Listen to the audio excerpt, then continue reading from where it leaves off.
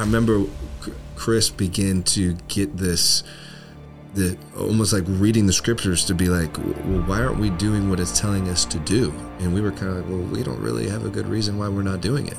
And all of a sudden something began to birth in all of us, like, look, we're not going to go wait for the world to come to us. We owe the world an encounter with the Lord. Right. There is only one way.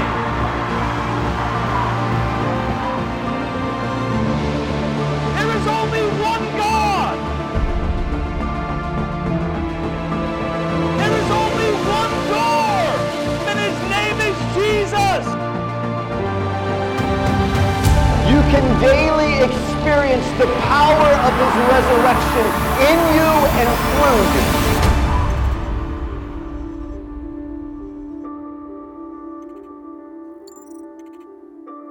All right, so we were talking about how important it is that people understand why 33rd does what they do, and it really comes down to one real core driving statement that I know you both have said over and over and over, and you want to share what that is, yes, Chris? It's on our website. It's on our T-shirts.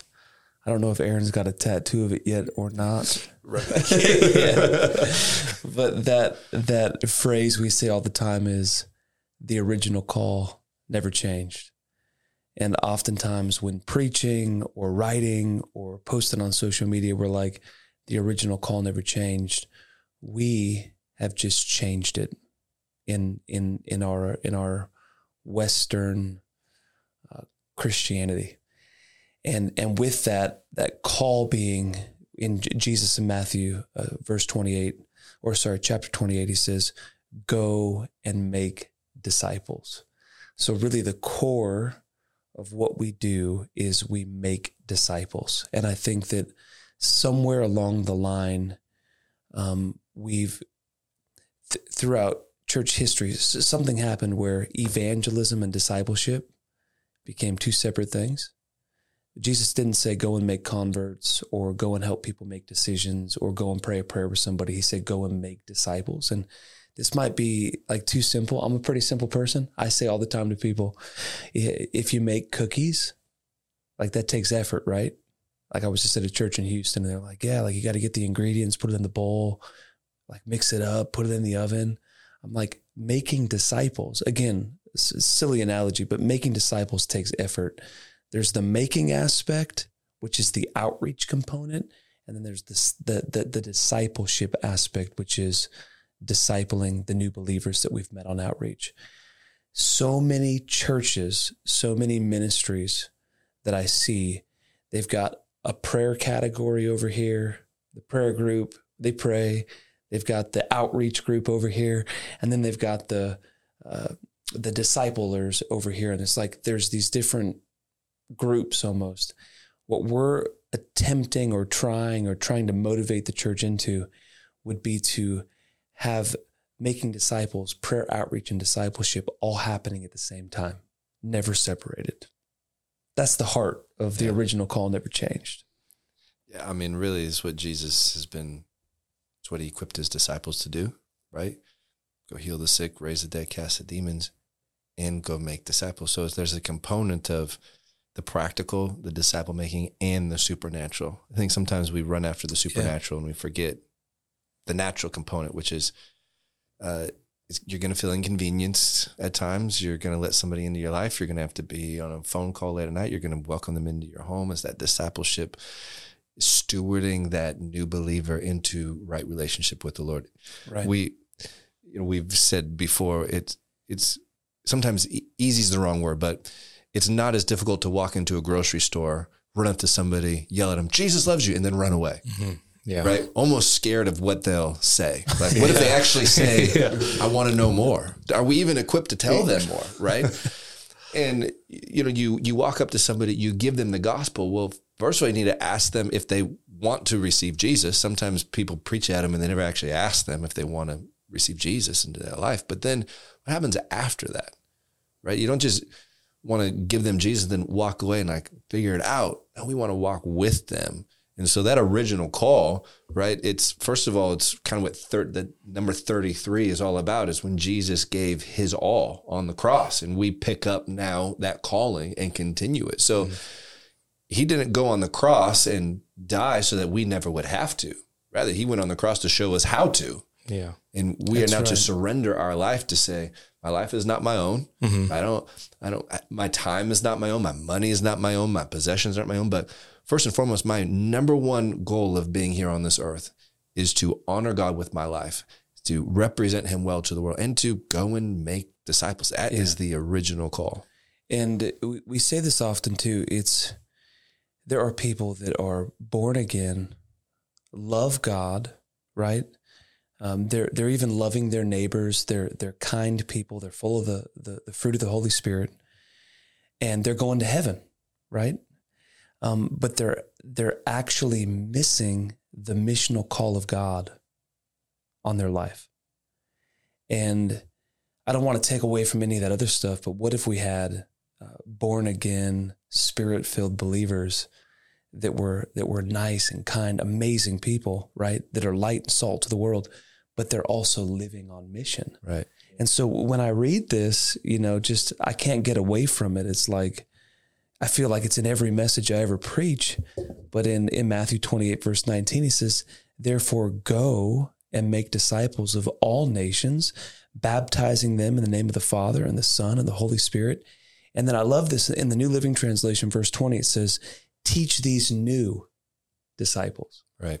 And I think so much discipleship, like there's like two different categories of discipleship when I look at it. There's people that have been believers that we're discipling, and that is continue. I'm being discipled by the pastor at my church and leaders around me. There's that form, but then there's new believer discipleship, which without outreach, you're not going to have new believer discipleship taking place. So this is where evangelism and discipleship come together in the making disciples. So we're teaching these new believers to obey all the commands I have given you. And then he says, and be sure of this, I am with you always, even to the end of the age. We're not doing it alone. Right. Right. He's partnering with us. He's walking with us. And when he came I like call them the boys, when he came to call his first disciples, he said, follow me. What? I'll make you fishers of men. And they immediately dropped what they were doing and they were following him. They didn't follow him into a classroom setting where he said, for the next 2 years, I'm going to teach you and then we're going to go get to work. He said, follow me. And as Jesus did it, they watched it. And then in that context, in that Jewish context, whatever the rabbi did, whatever the teacher did, was modeling what they were to do. So he said, hey, follow me. And then he immediately started to heal the sick, cast out demons, make disciples. And they saw it, and everything they saw him do, they knew that they were responsible to do as well. And so we're following Jesus today. He's alive and well. He's seated on the throne. He's given us the Holy Spirit. And if we're going to follow him, the same Jesus that's right here in Matthew 28, Jesus says, I only do that which the Father does when he was on earth. Well, what was Jesus doing on earth? In Luke chapter 19, verse 10, it says, the Son of Man, Jesus, came to seek and to save the lost. So if we're following Jesus, then there'll be some aspect, or there should be some aspect of our life that's reaching out to others around us. And discipling them. Right? And discipling them, making room for them. I love the simplicity of it too. Like, you've adopted the simplicity, but we were talking even this morning about how it's interesting what you see in the Bible when you bring nothing to the table except for what you read. Right. It's so clear. And it can be easy to bring a presumption to the table, a theological doctrine that may not be accurate to the word, or even phrases that we hear in the Christian community, and bring it to the table and think, no, this is what the Christian life is all about. When you guys read that, when you guys saw that, and when you guys decided to adopt that as really the driving force, it really was out of simplicity, wasn't it? Just believing him. Yeah. Well, I mean, I would even have you speak to it, Chris, because I remember when you got saved, how many years ago was that? Man, 19 years, 20 years ago. Yeah. And it was, if I could be honest, just where I was at and really where our church was at that moment, we loved the Lord the way almost most churches are today. We loved the Lord, but we were waiting for the world to come to us. Yeah. If you want help, you know where our church is. Come on. You know where we post our service times out. Come get it. Come get the solution. And I remember Chris began to get almost like reading the scriptures to be like, well, why aren't we doing what it's telling us to do? And we were kind of like, well, we don't really have a good reason why we're not doing it. And all of a sudden something began to birth in all of us. Like, look, we're not going to go wait for the world to come to us. We owe the world an encounter with the Lord. That's right. Yeah. That's right. It's simple. And in the church, we're doing a lot of good things that I don't think we need to stop doing. But I think that the church needs to get, so I'll speak to it this way. On we do so much on Sunday morning at church, right? So people will say, well, my call is I'm a door greeter in the church. Or I've heard people say, I made coffee for 50 years at church on Sunday morning. I'm like, that's wonderful. What you do on Sunday, though, is not your identity. I'm the kids minister, or I'm this, or I'm the youth pastor. That's great. That's what you do on Wednesday. That's what you do on Sunday. But what are you doing from Sunday at 2 p.m. until Saturday night? Like, we're all called as believers to make disciples. And I'm reminded of that testimony of Pastor Greg. Right. A wonderful story. I think I could share it pretty shortly. He was in another state getting ready to fly back home, back to Florida, and he was tired. And he's the worship leader at Generation Church. And he was like, man, I'm tired. I kind of hope this Uber driver doesn't want to talk too much. I've been in that place as well, just being tired. He gets in, well, the guy starts talking to him. Do you, like, are you doing music? You know, they're talking about music. And he ends up telling the guy, well, why don't you put on my song on Spotify? It's a worship song. Well, the guy's a Muslim, and he turns on this worship music, and the presence of God fills the car.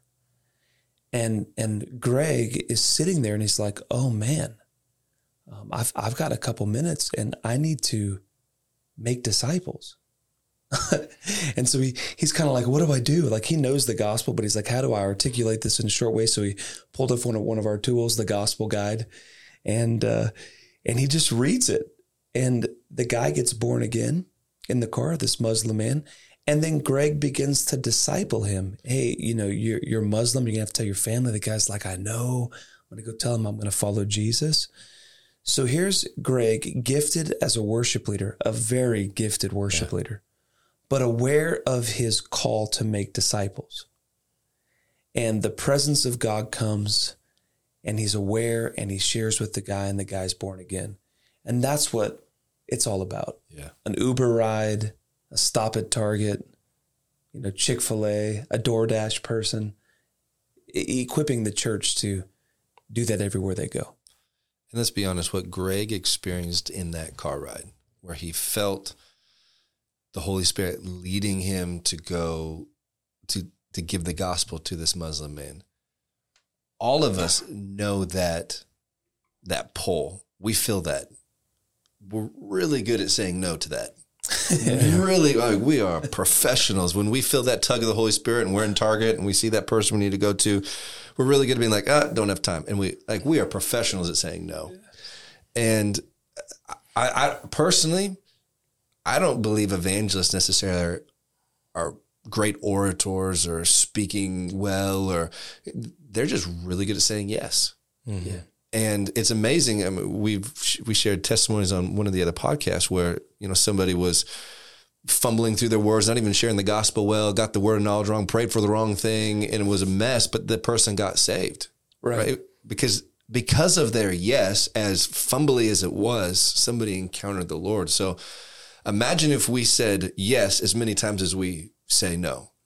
And that's really what 33rd is trying to do with the local churches. We just want to come alongside of you and help you say yes as many times as you can, because the Lord's speaking to you. You might not be aware of it, but he is speaking to you. And will you say yes when he does? And helping remove the barriers, right? There's a lot of barriers. Like people will say, and I won't go over all of them, but just one is like, I don't like to push what I believe on other people. So they feel like evangelism's pushy and well, we have an understanding that this is the greatest news. It's good news. Yeah. Right? The Bible says that people without Jesus are already condemned. So our message isn't believe in Jesus or go to hell. Our message is, listen, you're lost. You're already headed in that direction. You're not happy with your life. We're going to preach you out of condemnation and into life. Or people will say to me all the time, well, I just think that your approach, just walking up to a stranger and sharing with them, like that's not a good form of evangelism. You have to build like relational equity with people. And I'm like, well, how's that working out for you? How many people have you led to the Lord in the past month or in the past 5 years? Many of them have never led somebody to the Lord, but we adopt these ideas. In the last 2 days, I've led 5 people to Jesus because of the mentality of I'm going to make disciples. I've removed the barriers. I'm partnering with the Holy Spirit. So we have a lot of barriers in the body of Christ. Fear is one, right? Just people not being equipped is another one. And so we want to remove those barriers and tell people, if you can just get started, like we really feel like if we can help people get started, then the moment they get started, it's off to the races. To your point of relational equity, I think it's an interesting excuse because relational equity between people is usually built by trust, experiences, maybe gifts, opportunities. The greatest gift was already paid. You're offering the greatest relational equity ever paid for anybody. That's right. How in the world do you need to build your own relational equity when you're actually presenting his? Right. And it's absolute. I mean, that if that's clearly understood, it's so much easier. Even as I'm saying it, like I actually feel the weight of that, like the reality of the fact that we're building excuses around both our insecurities, but also this pressure that we have to bring our own skill to the table. You said it earlier off camera, but Chris led somebody to the Lord yesterday. You were there and you were like, if somebody analyzed everything he said, which we'll have a testimony video of it, I think. Yeah. You even said, you're like, it wasn't anything super profound. It wasn't like, wow, what great revelation you gave that person. It was simple. It was basic. Right. But that person's heart was open, and the Holy Spirit came into that conversation and captured that person's heart. In our own strength, we possess none of the wording, the persuasiveness, the great arguments to be able to convince somebody, nor would we want to convince somebody to follow Jesus, which is why the simple gospel is always the go-to, right? If you got to create some complex and you got all these things you've memorized to recite, I mean, fantastic, but it's the power of God that saves. That's right. It's not you. So if somebody's, as you just said it, limits themselves because they don't have the right words, like join the club. Yeah. Yeah. Like we're not trying to possess the right words. And when it comes to the relational thing, people don't have relationship right now in the world. They have technology. People are boxed in. They don't have real relationship. When they meet somebody that has the presence of God on them. Right. So like I'm walking through the mall and I bump into my friend. Right. So we're not going out to convert people. I'm going out to bring people into my family. So we say discipleship isn't a program. It's family. So when I'm talking to that person, I'm thinking, are you going to be the next person sitting at my table? Right. Which that's opening up your life That's what costs you everything, because no longer is it about me, my comfort, what I need. If we took a gauge on what I did for myself in the past 4 days, 5 days, I can't tell you one thing that I did for myself that I was like, wow, Chris did that for himself. Everything I've done the past 4 or 5 days has been laying down my life for other people and inviting people into my space. That's discipleship. And the church has modeled something different. The church has come on Sunday, office hours. And I'm okay with that. Right. Like there needs to be boundaries and but when I look at Jesus, he didn't have office hours, right? And then he would be tired, right? They get out of the boat. There's a crowd that said Jesus would be moved by compassion towards those people. So it's removing the barriers. It's like these people that just got led to the Lord a couple hours ago. They're so hungry for community. They're so hungry for family. They are desiring relationship. Sometimes they were even texting you. They're texting me. They were taking faster steps than you were. Yeah, they're ready to come into the family of God. And so when we see it that way, those barriers fall. Right. And we can truly make an impact. Well, just to go back to compassion for a moment. I mean, I remember when, again, 15, 20 years ago, when we first started to go out, I would go out on evangelism so I could get a testimony. Yeah. And many people, when there's an evangelism opportunity, they go out so that they're not the only one without a testimony. I remember thinking, oh God, please let me not be the only person who doesn't have a testimony today. Give me somebody. I'd look for the 80-year-old person with a cane. Like, oh, they seem nice. Like just trying to get a testimony. And that does very little good, right? Because it's all about you. Yeah. And that compassion must be at the root of everything, where we see them the way that God sees them, where we're moved with compassion. We're moved off of complacency. Man, I must give them everything. And not just from the gospel message, but then it becomes my time. And then it becomes maybe my resources or I'm inconvenienced. But that compassion must be at the root of that. Well, you said it perfectly. It's not being moved by what you can get. It's what you can give. But it's really because of what they're worth, not even through our own eyes, but through his. Yeah. And the word says, deny yourself, pick up your cross and follow. We have a lot of self in the Christian world. Yeah. Even a lot of, it's maybe even hard to fully articulate this, but there are evangelists that I've met that love the lost for themselves. Yeah. For the picture, with the people, or right. and it's crazy. Or like within the worship, it's movement. So common too. It's common, so common. In the worship, even movement, somebody who's just doing it for the first time feels like they have to capture it, take a picture, so everybody else knows what they've done. And I want to be, and we want to raise up people that are motivated by the compassion of Jesus to do what he's told us to do. And I had a moment with Chelsea one day. I was in Florida when we were out there at Generation Church. We're in our big van, staying in the Airbnb, and I break down. Like, I don't cry all the time, but I start crying, and I'm like, Chelsea, I will go out for the rest of my life. If I've never saw another person born again, it's okay. He told me to go, I'm going to go. He gave me my marching orders, I'm going to do it. There's no plan B. It's just, this is what he's told me to do. And when I've done that and denied myself, picked up that cross and follow, then you've witnessed it. Aaron's witnessed it. Other of my friends, it's like you become a magnet. It's like God it's like a fish are just jumping in the boat because God's like, okay, that person's about what I'm about. Yeah. And it's his heart is to make disciples and to bring people into the kingdom of God. Well, you say over and over, evangelism will cost you your time, but discipling people will cost you your life. Right. You got to lay it all down. And that's what he actually said to do. He didn't just say, go out and evangelize to all the nations, but to make disciples of them. It's going to come with the cost. Yeah. But it's worth it. It's worth it. So I'd say go and make disciples.